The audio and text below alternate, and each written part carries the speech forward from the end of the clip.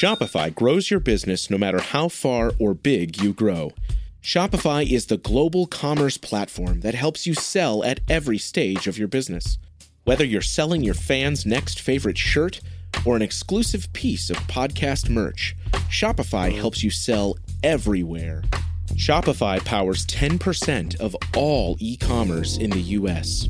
Allbirds, Rothy's, Brooklinen, and millions of other entrepreneurs of every size across 175 countries. Plus, Shopify's award-winning help is there to support your success every step of the way. Because businesses that grow, grow with Shopify. Sign up for a $1 per month trial period at shopify.com/income, all lowercase. Go to shopify.com/income now to grow your business, no matter what stage you're in.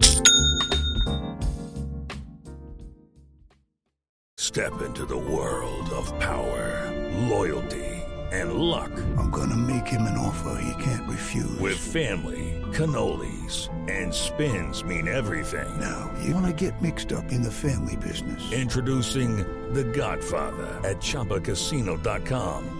Test your luck in the shadowy world of The Godfather slot. Someday, I will call upon you to do a service for me. Play The Godfather, now at ChumbaCasino.com. Welcome to the family. No purchase necessary. VGW Group. Void where prohibited by law. 18+. Terms and conditions apply.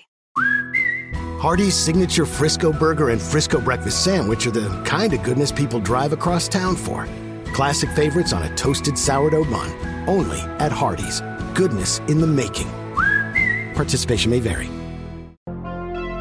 Impact of Influence. The tragic story of a powerful South Carolina family and the mysterious deaths that they are linked to.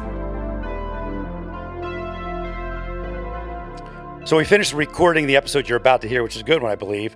And then we got some important news, or a source told us some things. And Seton, what is it? Yeah, so a source contacted me and said that the securing of the crime scene at Moselle the night of the murders is about to become an issue. And this isn't entirely surprising to me because when we talked to John Marvin, he mentioned that the family was allowed to go back into the house. Yes, we did get into details about that. And we talked to, I believe we talked to the former FBI agent about that, and he thought it was kind of odd. Right. And I think that this is about to become a big issue in the case. Now let's move on to the episode. Hello, friend. Always grateful that you're joining us and spending time with us. Matt Harris, Seton Tucker, Murdoch Podcast, murdochpodcast.com, Matt Harris Podcast at gmail.com. We get lots of great feedback. And even the feedback that's not positive, we take and try to make the show better for you. Seton, as we were sitting down to do this podcast episode, things started breaking in a search. So we were recording yesterday, as you're hearing this. We came back in because we wanted to see what would shake out in a search that was reported. Explain what's going on. So yesterday, August 30th, Michael DeWitt, a Hampton local and reporter with the Hampton Guardian, posted on his Facebook page that SLED was near Alameda searching a river with metal detectors, and that they also had boats and divers in the water. Shortly after that, Will Folks with Fitz News reported that the search was tied to the double homicide investigation. So at the hearing on Monday, August 29th, Dick Harpootlian indicated that the state was still investigating and that they possibly didn't have enough evidence to convict Murdoch. So before we talk about this, let's listen to the clip from the hearing on Monday. One other thing I'd like to say is this. They charged him with murder. What they're telling us today is they're still investigating it. They're still investigating the murder they've charged him with. They didn't have enough when they charged him. Well, that just, to me, is theatrics, because I would assume that you're always investigating right to the bitter end. We're not even into the trial yet, and you don't need as much information to get an indictment from a grand jury than you do to get a conviction. So I think Dick Harpootlian is just posturing for future jury members and for media and the like, because the prosecution does not have to have everything finished, their case tied up right now. They can continue to investigate. That statement leads you to think that maybe Harpootlian knew about what was going to happen the other day.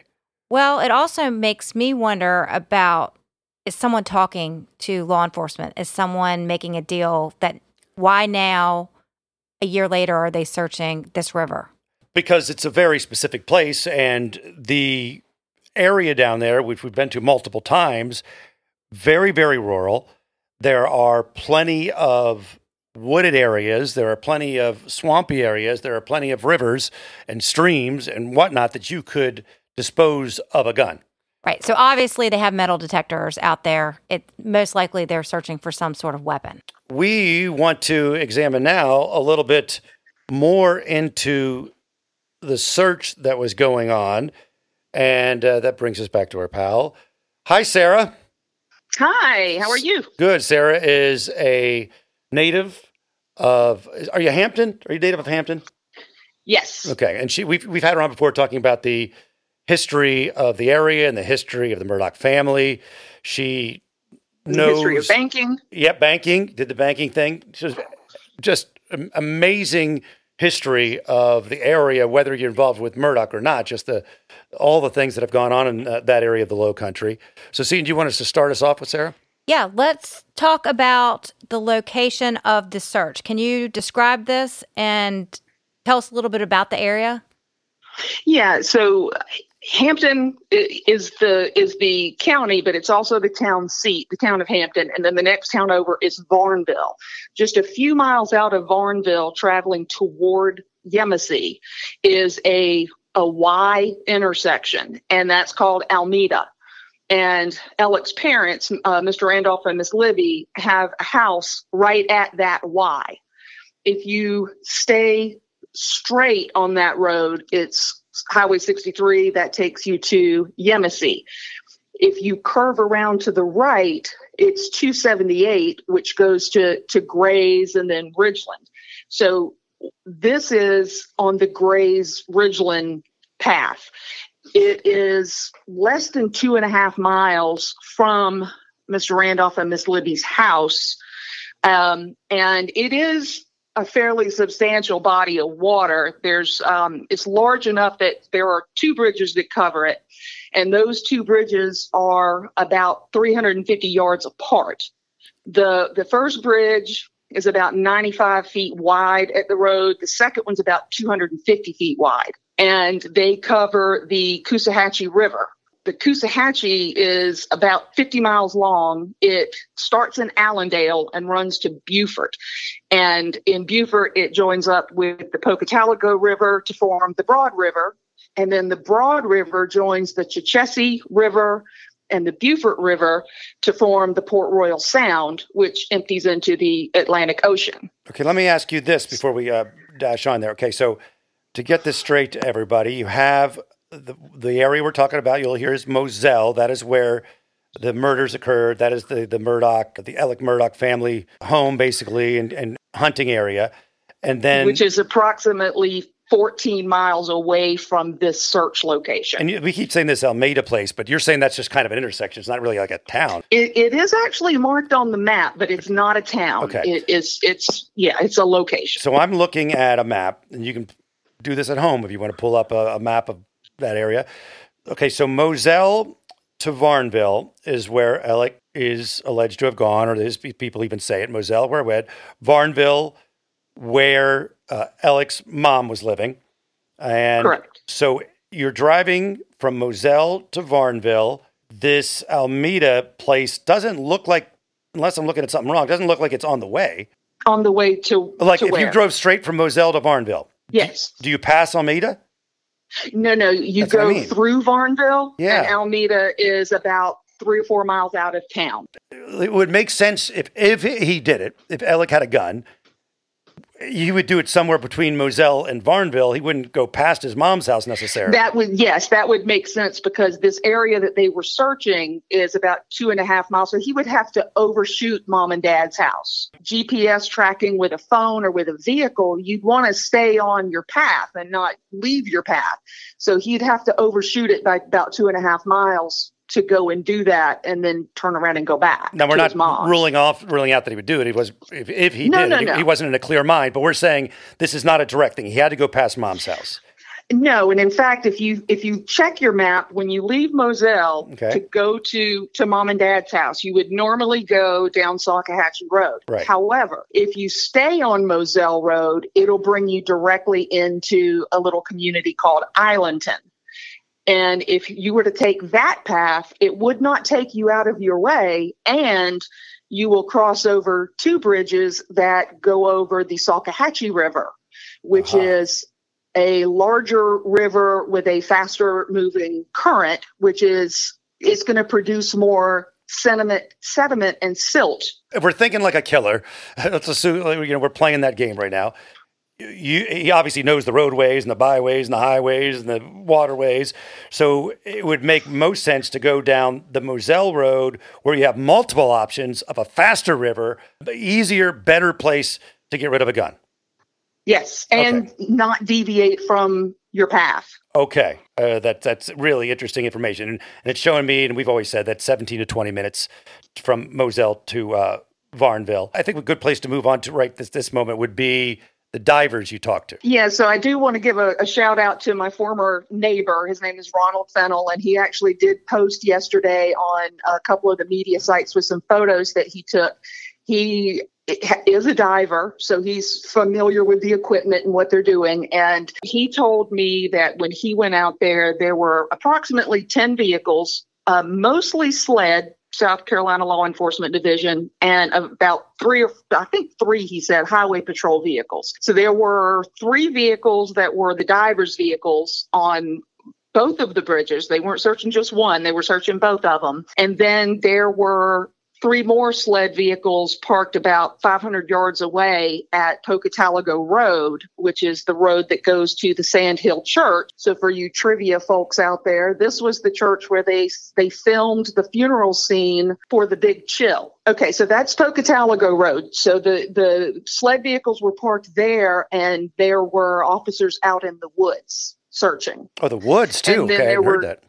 Yeah, and then there were 2 more SLED vehicles just past the bridges. The woods around there, for the officers who were searching in the woods, this is all forested wetland. So depending on what the tide was like, it could be boggy and marshy, or it could be solid ground. I don't know what the conditions were right then. But interesting that they were also searching the woods. It's very interesting. And, it was something that we had talked about for the people that don't know that area, like, as well as you do, and we've just been a few times, but there are plenty of those kind of areas, right? There's plenty of swampy, there's plenty of woods, there's plenty of waterways. Yes. And also, interesting to point out that, yes, there are 2 bridges, and yes, they are 300 yards apart, but the water starts well before these bridges. So there's a lot of water there. Mm-hmm. And the thing that's important to know about the Coosawhatchee is it is what they refer to as first of all, it's a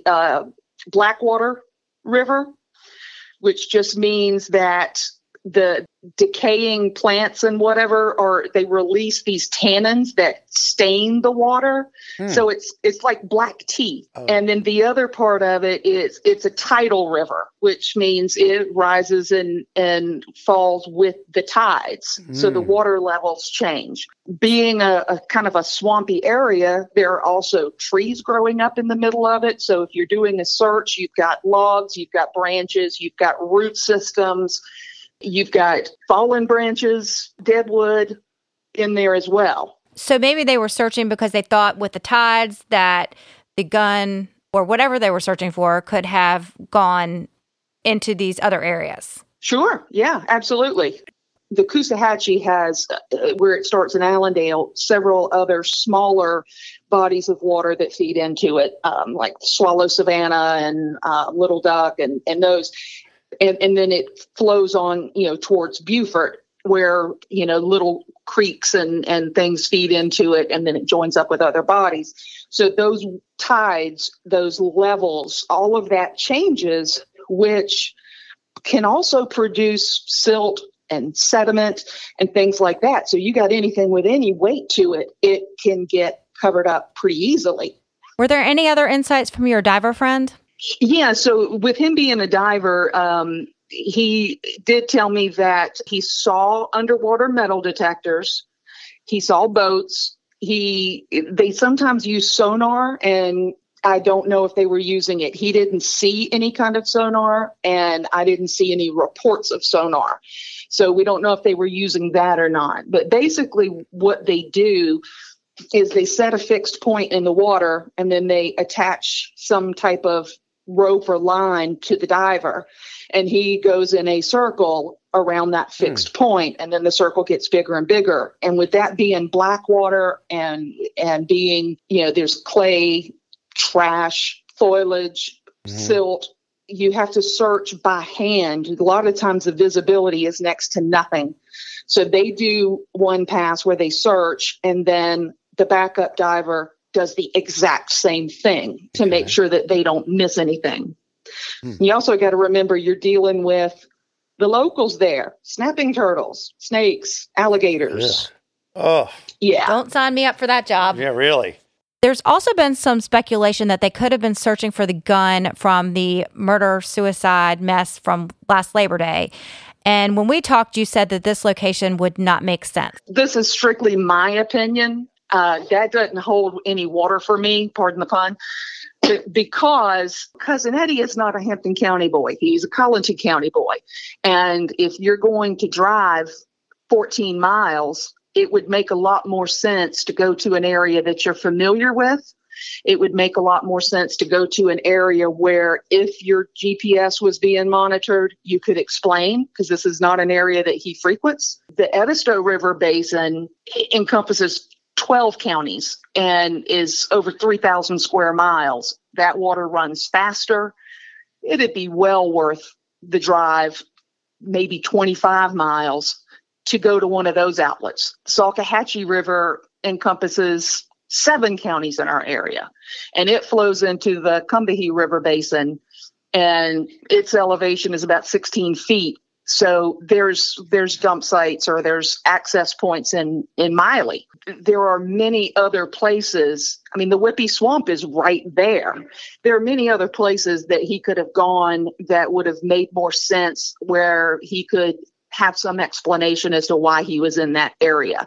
This area doesn't make any sense. The thing is, really, the Cousin Eddie gun Labor Day, that gun that was used for that, really isn't that vital to anything. It's because it's a handgun, right? And we're assuming, and Alec or whoever killed whoever did the double homicide did not use a handgun. Well, and if the Fitz News report from yesterday is accurate, they're saying it's tied to the double homicide of Maggie and Paul. So even though this is another incident that Alec is involved in, doesn't seem to be directly related to the murders of Maggie and Paul. But we thought we'd touch on it because we had read it in a few different places. Well, thank you, Sarah. This has been so informative, and as always, it's a pleasure to have you on. Thank you. Thank you, Sarah. We'll grab a margarita again sometime. Absolutely. Bye. Thanks.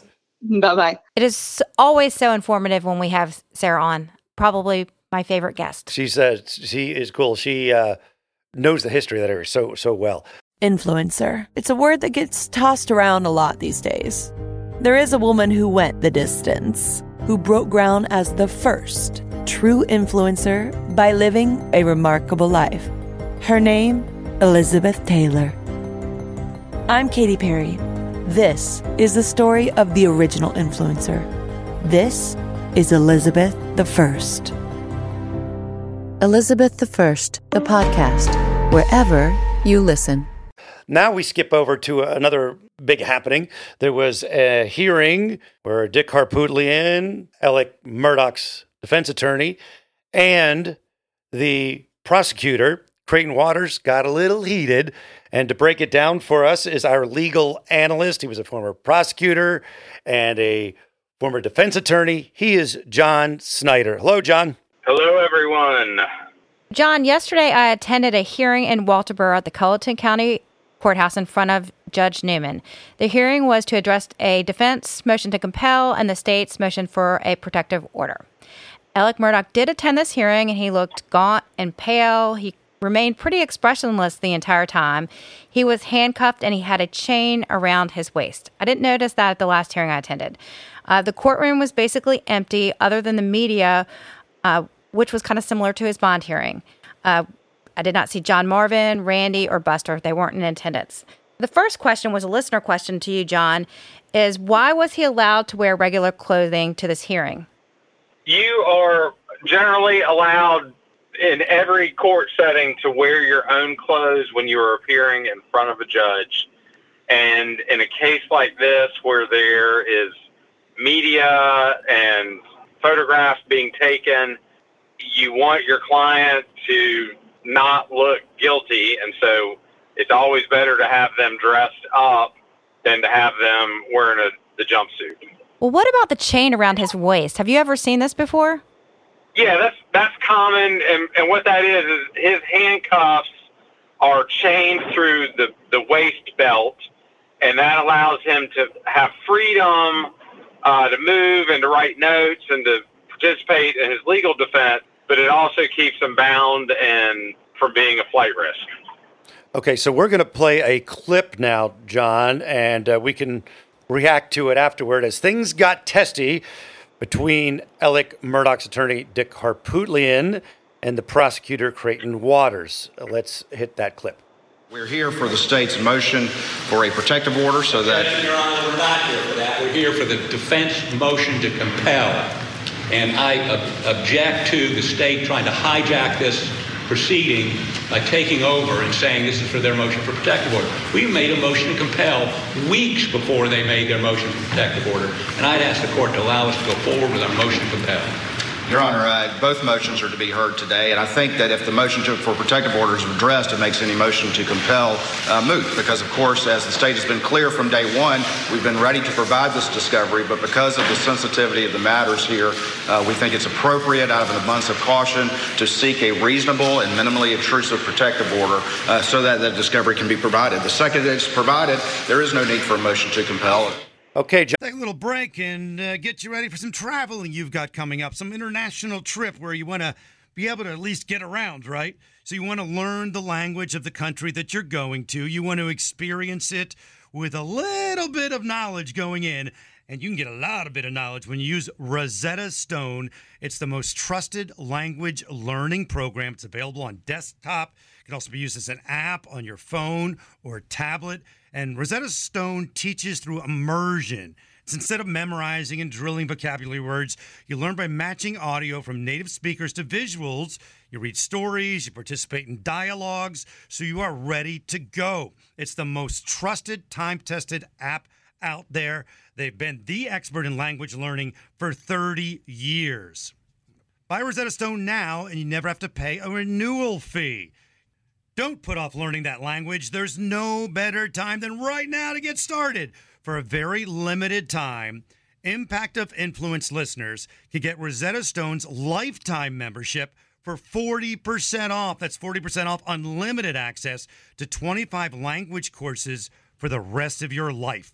Redeem your 40% off at rosettastone.com/today. John, break that down for us, other than the snippiness. And was that unusual to see that kind of snippiness in court? And what are they arguing there? No, that gets this former litigator's heart a-pumping. That is absolutely lawyering and part of the adversarial system that we have. So what you're hearing is Harpootlian saying, hey, I filed a motion, I calendared this hearing, and I want my motion heard, and the state has come in and co-opted this hearing with their own motion, and I want my motion heard first and not the state's. And so the state is responding to say, if our motion is granted, once we provide the information that Harpootlian is seeking to have be given to him, it'll be given to him, but under this order. And so that's good lawyering on both sides. But what's happening is we are seeing, Harpootlian say, I want this stuff, and Judge, I want you to make them give it to me. And the state, in a subtle way, but directly, is saying, Judge, we'll provide it, but we need this order in place before we do so. And the order you're talking about is a protective order. Explain what a protective order is. So a protective order is a direction from the court telling the parties exactly how information is to be handled and what information is to be provided. And so you have the rules regarding discovery. You have Supreme Court cases like Brady saying all exculpatory evidence has to be provided. But here the state is asking for some material to be provided, but not all of it because of the sensitive nature of the material. And you can put a protective order only on some of the, it doesn't have to be everything, right? That you put on anything. Yeah. Okay. So, and again, it may be that the state's best witness is one of the relatives, and the relatives aren't real crazy about having their kin know that they're the reason they got indicted for murder. I will say, though, it is not the typical, it's rare to be seeking a protective order in how you handle discovery. The better course of action is to turn everything over and let all the sunlight in that you can on a case so that the defense lawyers can't say you're trying to hide something, which is exactly what Harpootlian is saying. Well, let's listen to another clip. We'll hear some more arguing. They talk about Brady, Rule 5. We filed this motion weeks after they failed to comply with Rule 5 and Brady, and to just ignore that, I think does a disservice to this court and the criminal justice system. The only reason why those... I'm not done. If I could be heard without being interrupted and hijacked by the state as they continue to try to hide the ball on this case, I'm sorry if I appear upset, but I can tell you that every time we turn around, they're trying to hide something. And if we could just have 15 minutes to address the court and call a witness, we could get to it. Your Honor, to set the table appropriately, I think the protective order, which is what started this whole issue, is the way to set the table. And I would point out that Mr. Harpootlian stood up and interrupted me as I was trying to set that table. Wow, nasty. So we discussed in our last episode that 4 SLED officers were subpoenaed to attend the hearing. And Dick Harpootlian in this clip was requesting to let them take the stand. And Judge Newman denied this request. Why do you think this request was denied? In motions in the court, you typically do things through written submissions that the court can review, and you don't let it become a fishing expedition for either side. And so that means he would have the opportunity to go on a fishing expedition by having a witness on the stand before the trial. And basically, like, he's engaging in discovery and getting information that he wouldn't get otherwise by having a live witness, whereas he could have affidavits and supporting documents in the hearing instead. How about you give us a quick synopsis of what Rule 5 is that keeps being brought up? So Rule 5 is a rule that South Carolina enacted that puts a time limit and a time requirement on the prosecutor's office for turning over evidence. Harpootlian's assertion is that the state is ignoring their legal obligation under Rule 5. They're ignoring their legal obligation under the Supreme Court Brady, which requires exculpatory evidence to be turned over, and that as a result, they are harming Alec's ability to defend himself against these allegations. So basically what the judge is saying is that he wants to wait to the hearing to try the case, not try it now. That's exactly right. He doesn't want to open the door for direct examination of witnesses prior to the actual trial.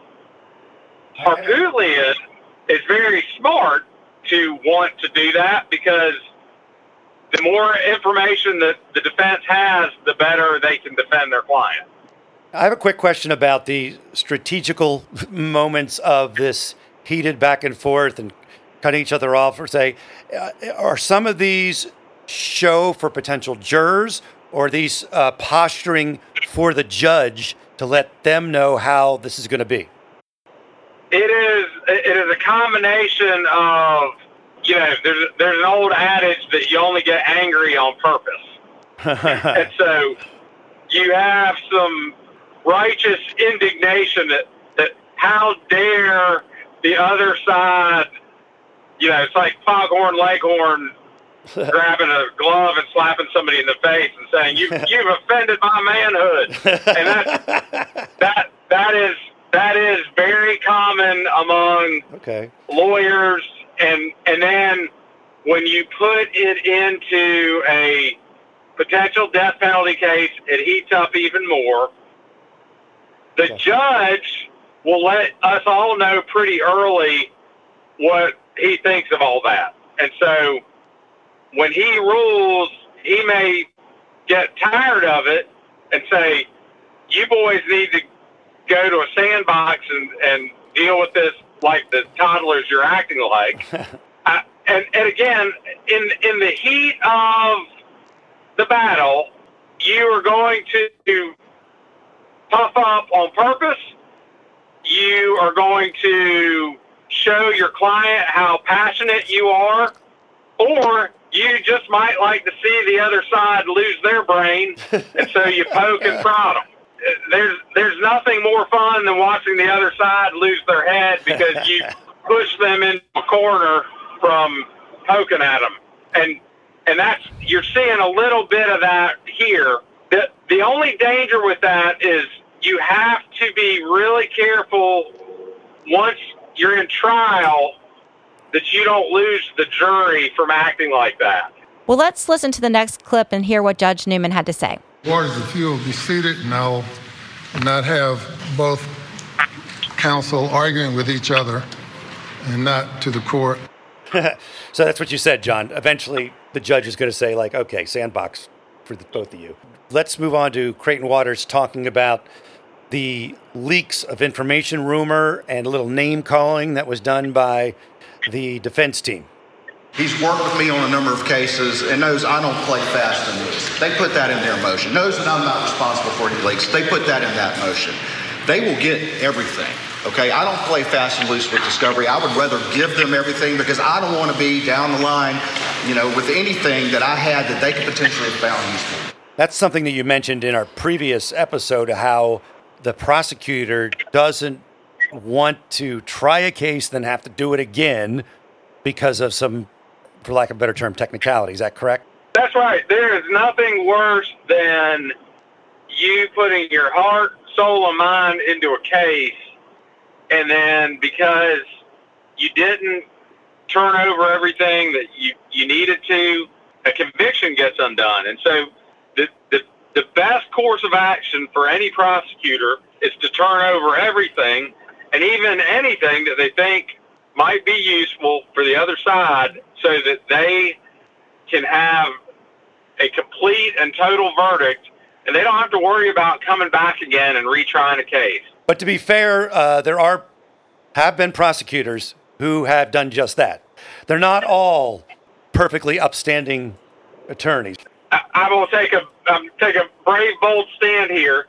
99.9% of all the prosecutors in the country do the right thing. The ones that we make podcasts about and we get to see TV shows on are the exception. And those exceptions are gross miscarriages of justice. And people that are wrongfully convicted or not given the information they need to defend themselves, they are entitled, and it is perfectly acceptable to demand justice for them. That being said, that's not the rule. That is the exception. Well, I think we should talk about the leaks. Dick Harpootlian in this hearing says that he trusts Mr. Waters, but he doesn't trust his office. And Waters says that the leaks didn't come from him, their office. They may have come from witnesses because witnesses aren't sworn to secrecy as investigators are. Do you have any thoughts about where these leaks may have come from? I think that's exactly it. You have folks that have an ethical and legal obligation not to share anything about what's happening. But that doesn't mean that somebody that they talked to didn't talk to somebody else that talked to somebody, and that's how this information's coming out. And there's not a thing that Harpootlian can do. There's not a thing the state can do. Honestly, there's not even a thing the court can do to prevent information from getting out from non-citizens subpoenaed non-oath-taking parties. Now, the next clip is Creighton Waters talking about the worth of some of this evidence and some of this discovery that's going to be turned over. And as soon as we can get a ruling on the protective order, because of the extreme sensitivity of this information, this information, Your Honor, is probably worth 6 to 7 figures. I am not at all, and I put this in my motion despite their recent response, at all worried about Dick Harpootlian or Jim Griffin selling this information. I'm not at all worried about that. But the problem is that inevitably a number of people, as the case is prepared, have to get access to that information. And the whole point is to have this not fall in the wrong hands. This case is unique. It's unprecedented in South Carolina history, in as much as it combines violent crime with alleged corruption of someone's law license on a scale that's never been seen before. And, Your Honor, if not this case, what case would a protective order be appropriate with the intense media interest that there's there? So, John, what do you think about his theory there? And is it unfair to treat a defendant differently just because the case is getting attention? So my question I would have here, and maybe as the judge, is to be, why, if you can't turn it over in this case, how can you turn it over in any case? And so if your information handling system is so bad that you need help through a protective order, maybe you guys aren't doing it right. Might be my position as a judge. Now, I agree with the comment on the sensitivity of the material, but I just don't think that hard cases make bad law, and I don't really support any deviation from standard practices in a criminal case, because it's treating this guy special when no one else is being treated as special in South Carolina and how cases go. They think it's special because somebody would be more likely to steal this stuff and sell it to somewhere for $1 million, but that isn't the defendant's worry. Well, it's the defendant. So this is a great thing. If the defendant is worried about it, the defendant would file a protective order. So during the hearing, there was a lot of discussion about Alec's ability to review the evidence that they have against him. So let's listen to this next clip and hear what his lawyers have to say. But I can tell you, Your Honor, that the Alvin S. Glenn Detention Center no longer houses federal inmates because they had a problem making their clients accessible to the federal public defender's office. And as my understanding, every federal defendant has been, a pretrial detainee has been removed from the Alvin S. Glenn Detention Center. I think they moved them down to Bamberg because the visitation is so restrictive there. They have gotten better, but it's still 1 hour at a time, and you're in a room with other lawyers. You're in a pod, open pod, with other lawyers, and get an hour at a time. And there's a bulk of information that Mr. Murdoch, who is a lawyer, who can help us if he has time to review it in his cell, that we would certainly not give. He doesn't want to see crime scene photos, Your Honor. That's the last thing in the world he wants to see. But he needs to assist us in the defense of his case. And the conditions at the Alvin S. Glenn Detention Center are not conducive to that. If we have to meet with him for 1 hour to look at some discovery and then wait, you have to give 48 hours notice to schedule an appointment. And it's just not conducive to that. Thank you. Your Honor, first of all, he was a lawyer. Secondly, the fact that he's an Alvin S. Glenn, while that might provide some complication, it's not the state's fault. That's his fault. And that's on him. Well, there you go. Okay, so I'm trying to figure out the deal here, because let's assume they keep mentioning that he is an attorney, and they correct it and say was. How does that differ than anyone else who might be in jail and wants to see their evidence? Is it even important to their pitch? I do think that is important to their pitch. if there is any impediment to someone receiving a fair trial, it should be removed. And so what Arputian here is saying, the policies and procedures that they have for handling lawyer visits is inadequate for him to be properly represented, and he needs to be moved. I would argue that's right, and every inmate at the facility should have somebody advocating for them like Arputian and Griffin are for their client. Right. So it doesn't have to be an ex-attorney or an attorney. If you're just arrested, you get to see all your stuff. If you're charged and indicted and all that stuff, you can see your stuff. Absolutely. And here's another bold statement of mine today. If your case is so good, why not turn over everything? Well, the judge seemed to agree with the prosecution and granted a temporary protection order.